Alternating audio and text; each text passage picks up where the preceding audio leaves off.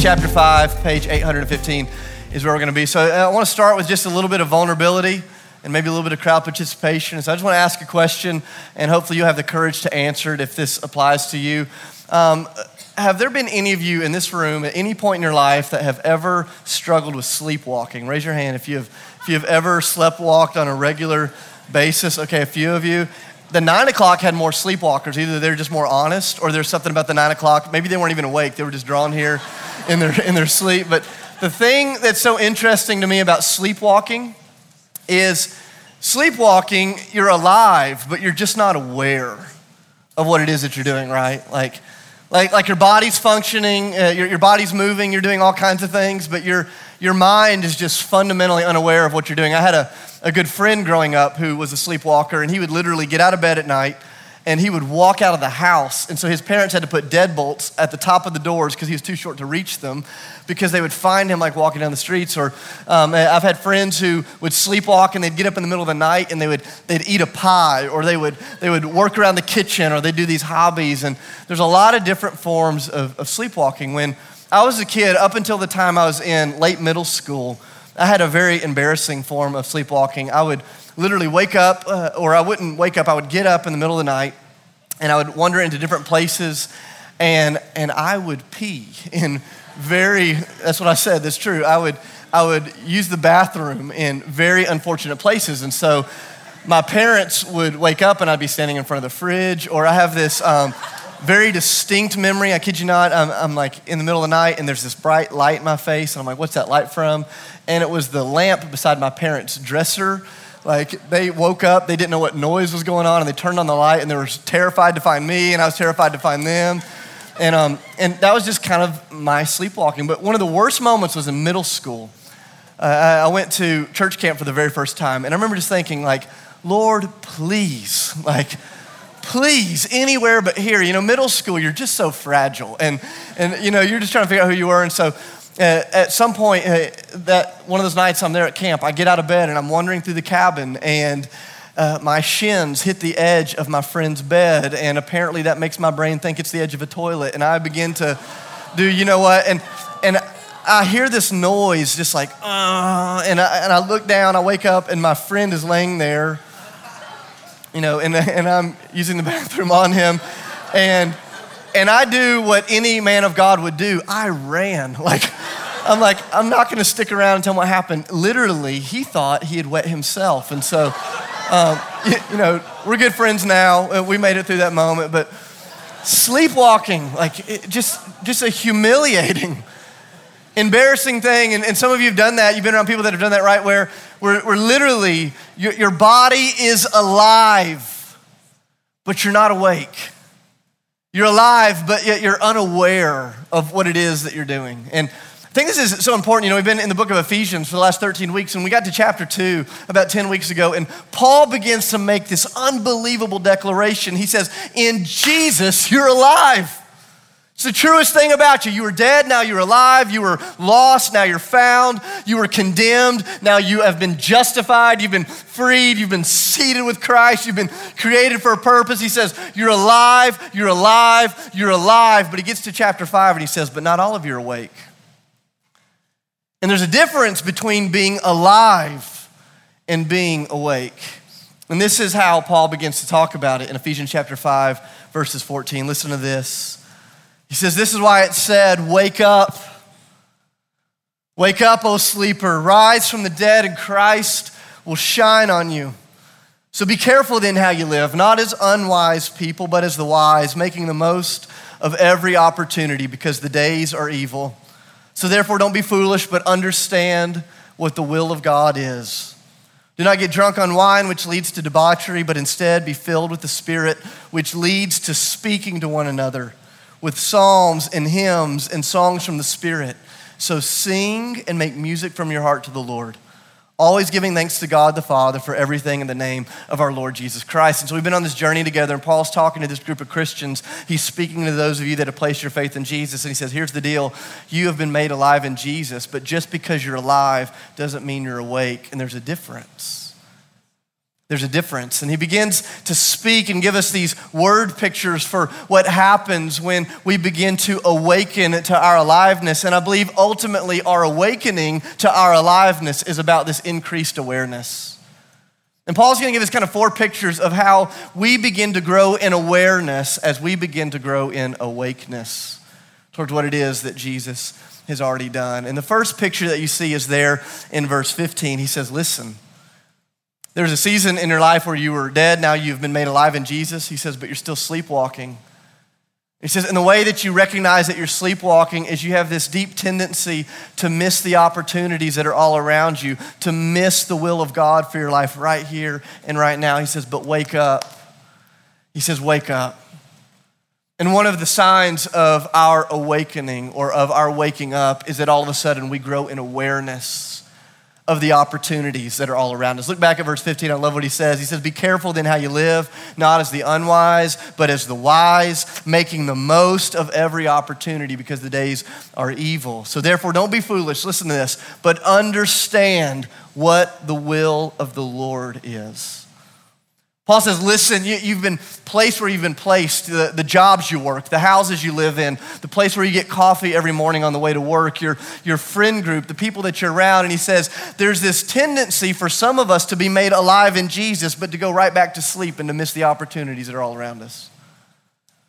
And he says, your awakening is about your awareness to the fact that God is in the business of drawing all people to himself, and he longs to use you to be a part of doing that. He says, so wake up. There's opportunities here. It's that moment you begin to experience whenever you're at work and that person you've sat next to in the cubicle for the last 4 years, they've always gotten on your nerves, but it's something different this week. And you're sitting there and you're listening to them talk and your heart begins to ask the question, maybe they don't annoy me because they're annoying. Maybe they annoy me because something is going on in their life that they're hiding. A place of pain or brokenness. He says, there's this awakening, there's this awareness that begins to happen where you realize, hey, I'm not just there to collect a paycheck. Hey, I'm not just in this neighborhood to serve or to live, but I'm here to serve. And Paul's going to say, have you recognized the will of God for your life in all of the places that you're currently in? Because that's a sign that you're living as people who are awake and not just people who have been made alive. Several months ago, Sydney and I, we moved into a new house. As we moved into this neighborhood, it had been really hard to find a place to live. We didn't know where we were going to live. We finally get a house and we move in and we just start asking God, hey, God, would you increase our awareness as to why you put us in this neighborhood? And so we just start asking, God, help us to see our neighbors, help us to recognize the opportunity that is all around us. And God has just opened up all of these doors to serve and love the people in our neighborhood. Well, one of our neighbors, they're across the street. They're an elderly couple, just amazing. We've fallen in love with them. She's had cancer for the last couple of years, and she hasn't been doing very well. So we come home from church last Sunday. We've been worshiping here with you at the Cannery. We come home, and there's all of these cars out in front of the house. We thought, oh no, something has happened to Carolyn. There have been cars there every day for the last couple of days. We thought maybe something bad has happened. People are walking into the house, and so we just get out of the car. I run across the street and just said, hey, we're the neighbors. We love them. Could you just help me understand, is Carolyn okay? And the family members just looked at us. They were just heartsick. I could tell something was going on. They said, you haven't heard about their daughter, have you? And I said, no. She said their daughter on Friday was tragically murdered, and goes on to tell us this story. Some of you heard about it in the news this week. I remember coming back into the kitchen. Sydney's like, is everything okay with Carolyn? I'm like, no, I don't even have a box to put in the news that I just found out. And I told her. And there was this moment where the Spirit of God was going, hey, don't you see what's going on here? That you're not just here for like a real estate investment. You're not just here for a comfortable place to put your head down. Like, you are here so that my presence can be made known to these people in the midst of their grief. Like, will you lean into it? Will you become aware of the opportunity in the midst of the tragedy? And Paul says you've been made alive. The question is, have you been made awake? Because have you ever noticed how easy it is in the context of your life to just keep going and to keep going and to keep going and to miss the opportunity that's all around you? And Paul says, wake up, O sleeper. Wake up, O sleeper. You've been made alive. Wake up in Jesus. There's this thing that happens when we begin to awaken. First, we begin to become aware of the opportunities around us. Secondly, we begin to become deeply aware of our need for the Holy Spirit. I love this. Look at verse 18. He says, don't get drunk on wine, which leads to debauchery, but instead be filled with the Holy Spirit. Now, some of you grew up in really conservative, legalistic backgrounds, and this was like the one verse that you had in the Bible to prove that you shouldn't drink. And here's what Paul is saying. Paul is saying, hey, don't get drunk. He's being serious about that because it's not good, okay? And some of you are like, well, I'm buzzed. Yeah, you're drunk. Don't do that, okay? There's more for you. But what Paul is speaking about here is so much bigger than our alcohol habits and what we do with what we drink or what we don't drink. Paul is saying, hey, listen, in your old life, before you were alive in Jesus, before you were awakened in Jesus, there was this temptation for you to put your life under the control of something else. He says for some of you it's alcohol. I think if he was writing it now, he'd say some of you put your life under the control of other people's opinions or put yourself under the control of social media. You put yourself under the control of these longings in your heart to make it to the top of your professional world, whatever it may be. He says, don't allow your life to be intoxicated with something lesser than the Spirit of God. He says, because here's what happens. He says, some of us are made alive in Jesus, and then we just think it's game over, cruise control, all the way to the end when we see Jesus face to face. He says, no, you've been made alive. Now it's time for you to be awakened. And a part of you being awakened is you recognize that there's opportunity all around you. And the moment you see the opportunity, you go, oh my goodness, God, I need more of your Spirit. And so the command here in Ephesians 5:18 is, he says, you're being awakened. He says, and part of you being awakened is you keep coming back to Jesus saying, Jesus, I want more of your Holy Spirit. Jesus, send me more of your Holy Spirit. Paul says, listen, I saw all of you at spring break your freshman year. You know how to nurse a beer. I want to teach you how to nurse the Spirit, to keep topping off, to keep coming back, because there's more of God for all of us to be had. He says, I want you to have the more. I remember several years ago, I was talking to a good friend of mine, and he says, Dave, when did you get the Holy Spirit? And I said, which time are you talking about? And he kind of stood back and said, what do you mean? He says, when did you get the Spirit? And I said, well, the Bible says that in order to profess Jesus as Lord, the Spirit of God has to be at work in your life. So something's happening there when you profess Jesus as Lord. The Bible says when you repent from your sins and you go down in the water and you're baptized, that we receive the gift of the Holy Spirit.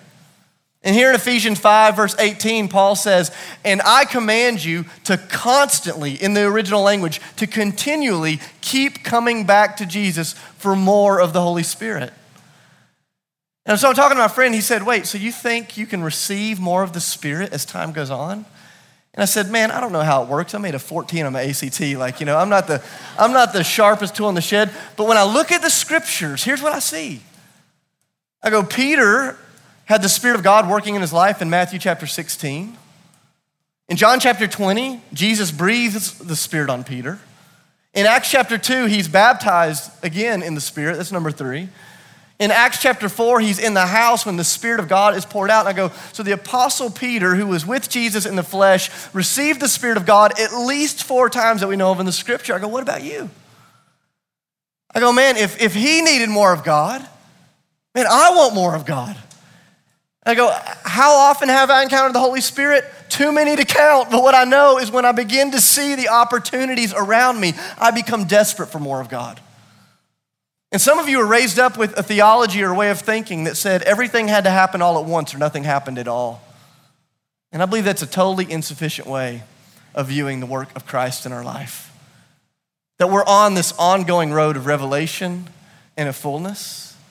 And the moment Christians become fearful of asking God for more of himself is the moment we cease to experience the joy of what it means to be Christian in the first place.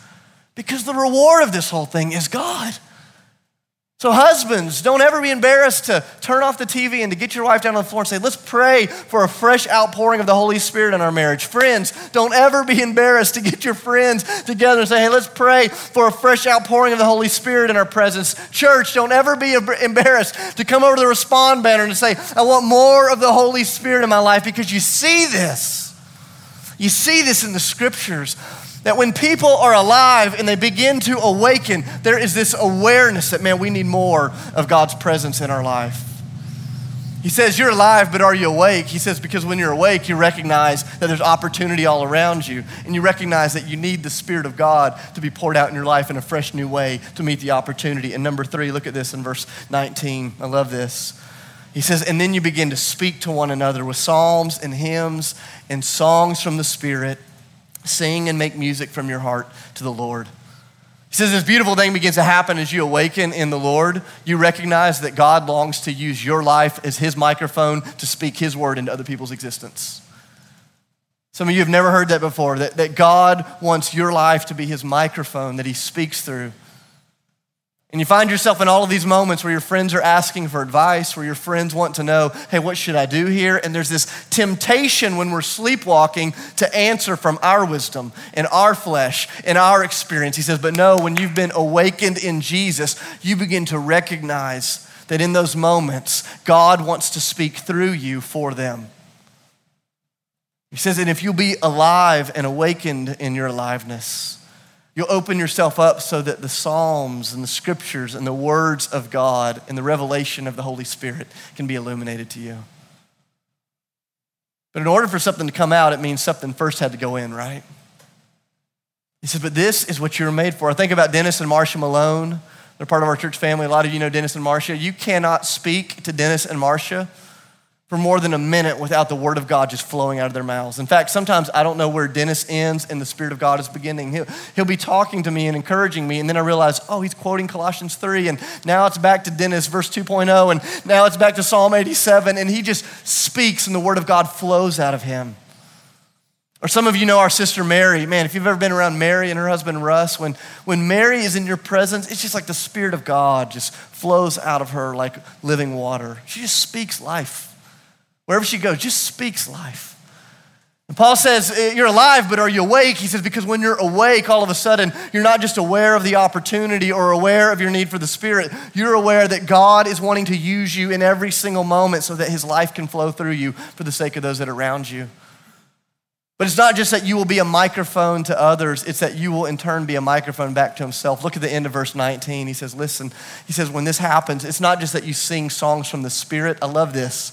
He says, but you sing and you make music from your heart unto the Lord. Paul is talking about something so much richer and deeper than us standing in a room reading worship lyrics that somebody else wrote for us. That's a great way to worship. It's a great way to sing. He says, but there's a way of worshiping in which the Spirit of God just bubbles up in you like a spring, and all of a sudden, the words of love and adoration and joy and praise for our Heavenly Father just flows out of us. Think about my son Jack. He's 5 years old. And Jack's hero is Brooks Loki, the guys that was playing drums this morning. And so Sydney and I will be in our house. Yesterday we're in our kitchen, we were doing something in the kitchen, and we just hear this noise coming from outside, and we're like, there's Jack, he's worshiping again. And I kid you not, we look out in the backyard, he has these 2 sticks, and he's just banging these bricks, and he's just singing to the Lord. He doesn't care what the neighbors think, he doesn't care what his brothers think, he's just worshiping. And I go downstairs because I just love being in his presence when he's worshiping. And I open up the door, and as soon as he sees me, he's just beating that stack of bricks. He's like, Dad, I'm just singing a new song to God, and he's just singing, and he's just worshiping. We'll walk by him, he'll be in his room, he'll close the door, and he's just like worshiping to the Lord. And I'm like, man, we need to get Jack in here to teach guys like me how to worship. Jack's like, oh God, you're just awesome. And sometimes his theology is jacked up, but his heart is pure. And he sings, and he worships, and he says, you've been made alive, but are you awake? Are you awake? Because with your awakeness comes this awareness to the opportunities and your need for the Spirit and your understanding that God wants to use you as a microphone. And number 4, look at this, verse 20. And then you always give thanks to God the Father for everything in the name of our Lord Jesus Christ. This is so beautiful here. He says, one of the signs of your aliveness, of your awakeness, is that you begin to recognize that everything in your life is a gift of God. He says when you're sleepwalking, there's this sense of discontentment, of frustration, of ungratitude that tends to permeate the soul. He says, but whenever you're walking alive in the Spirit of God, there's just this sense that everything you're experiencing, good and bad, is a gift. Just breathe in with me right now. I feel cheesy. Just take a deep breath. Try it again. Some of you are too cool. Do it again. It's a gift. Do you realize that's a gift? To breathe is a gift. The car you'll get in to drive home is a gift. The meal you'll eat, to hear a good song, to slow dance with the person you love, to laugh, to joke. Like all of these things are gifts from God, but even the things that you did not welcome are still gifts from the Lord. Think about one of our church planters in India, Pius. We were on the phone with him recently. And a couple of our churches over there are experiencing unbelievable persecution. And he said, I just give God thanks for the season of persecution we're in because our people are growing in loyalty to Jesus and affection for his name. And I went, I've never been around somebody that would thank God like that. But Paul says something happens when you begin to awaken. When you begin to awaken, you see everything as a gift. I had this happen recently. I'm sitting in my kitchen and my 3 boys are there. They're eating breakfast. They're eating Cheerios. Sydney had gone for a walk with her friend, so I was in charge of breakfast and I poured Cheerios because that's all I can make for breakfast. And they're sitting there eating and they're laughing and they're getting along particularly well that morning. I just felt like an amazing dad. And I'm watching them and God just began to swell my heart with gratitude. I just started thinking, man, like, for whatever reason, God chose me to be the one with Sydney to disciple these kids. And I just get them for a season, like I'm borrowing them. They're not even mine. They're here in my house. I get to disciple them in the ways of Jesus. And I'm just like being overwhelmed with gratitude. And so in the middle of breakfast, I decide, hey, I'm gonna have a dad moment. I'm like, hey boys, I want you to stop and I want you to like look at each other, soak this moment in. They didn't do it because they're 7, 5, and 2, but they're there and they're just ignoring me like a champ, eating breakfast. And I say, hey, I want you to soak this moment in. I said, because a day is coming when you will not live in this house anymore. You're gonna marry women and you're gonna move to different places and you're gonna raise children, no telling where God's gonna send you in the world. Like you're gonna be in a different place. And there's gonna be a day when I'm sitting in this kitchen eating alone and I'm gonna be remembering how fun it was to have you here. I'm so grateful for this gift. And Jack just starts crying. He says, are you dying? And I said, no. Well, I mean, technically we're all dying, son. You're dying, I'm dying. What, we're dying? It's like totally lost on him. But I'm like, when's the last time? When's the last time you were so alive in God that you had the ability to cherish the gift of being alive? He says, you're alive. Question is, are you awake? And this has been burning in my heart the last couple of months because I've sensed that in a place like Nashville, it is easy to come to life. There's a lot of access to the gospel here. But in a place like Nashville, it's easy to go right back to sleep. I have this conversation all the time.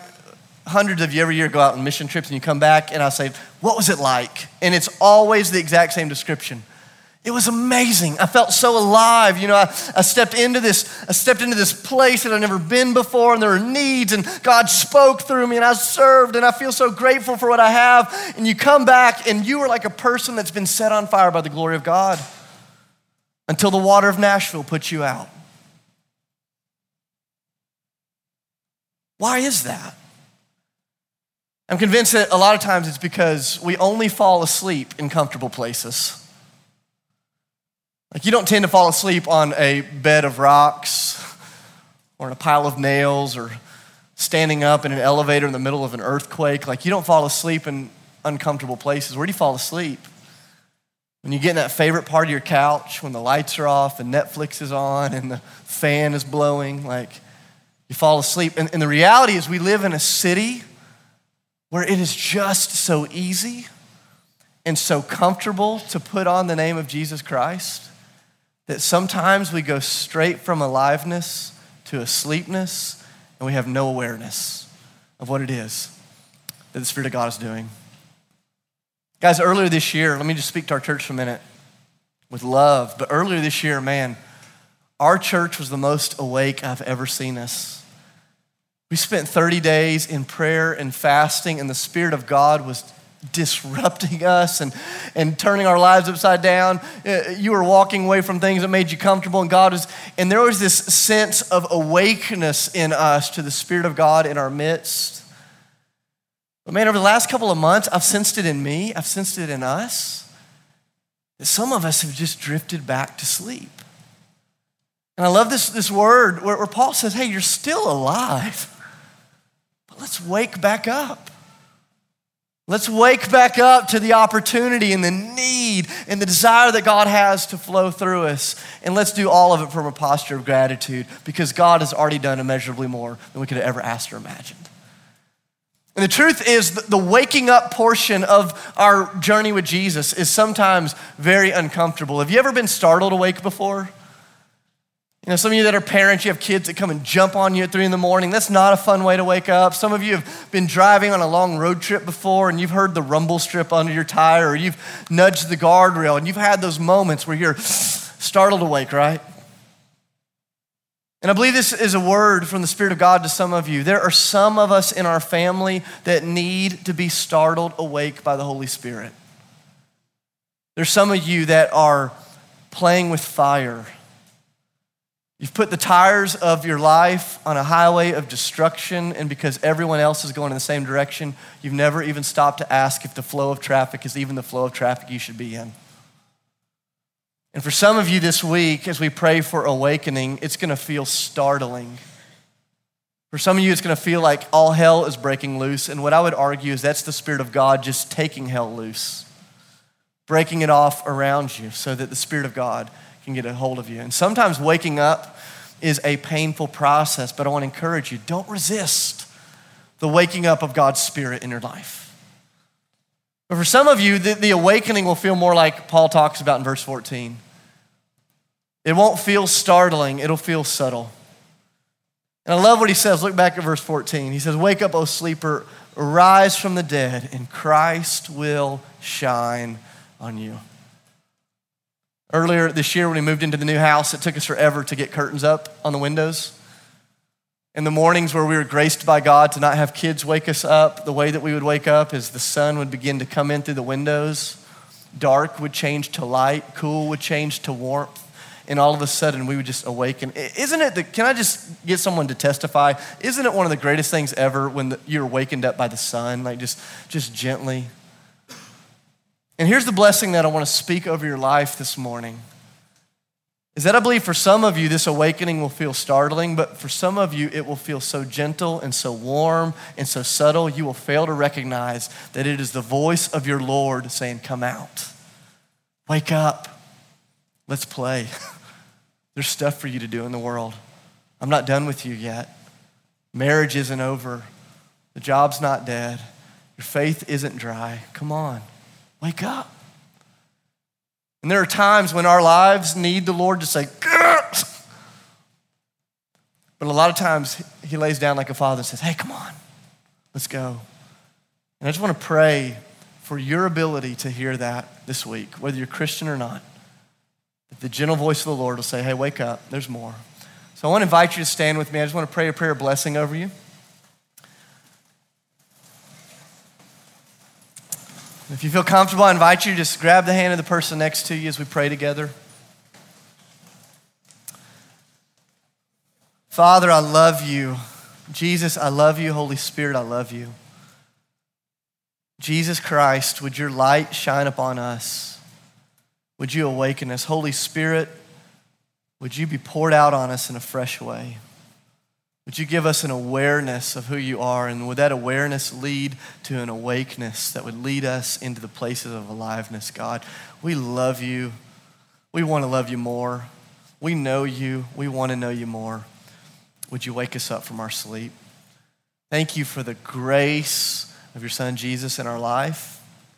Thank you for the grace of your constant work in us. It's in the name of Jesus I pray.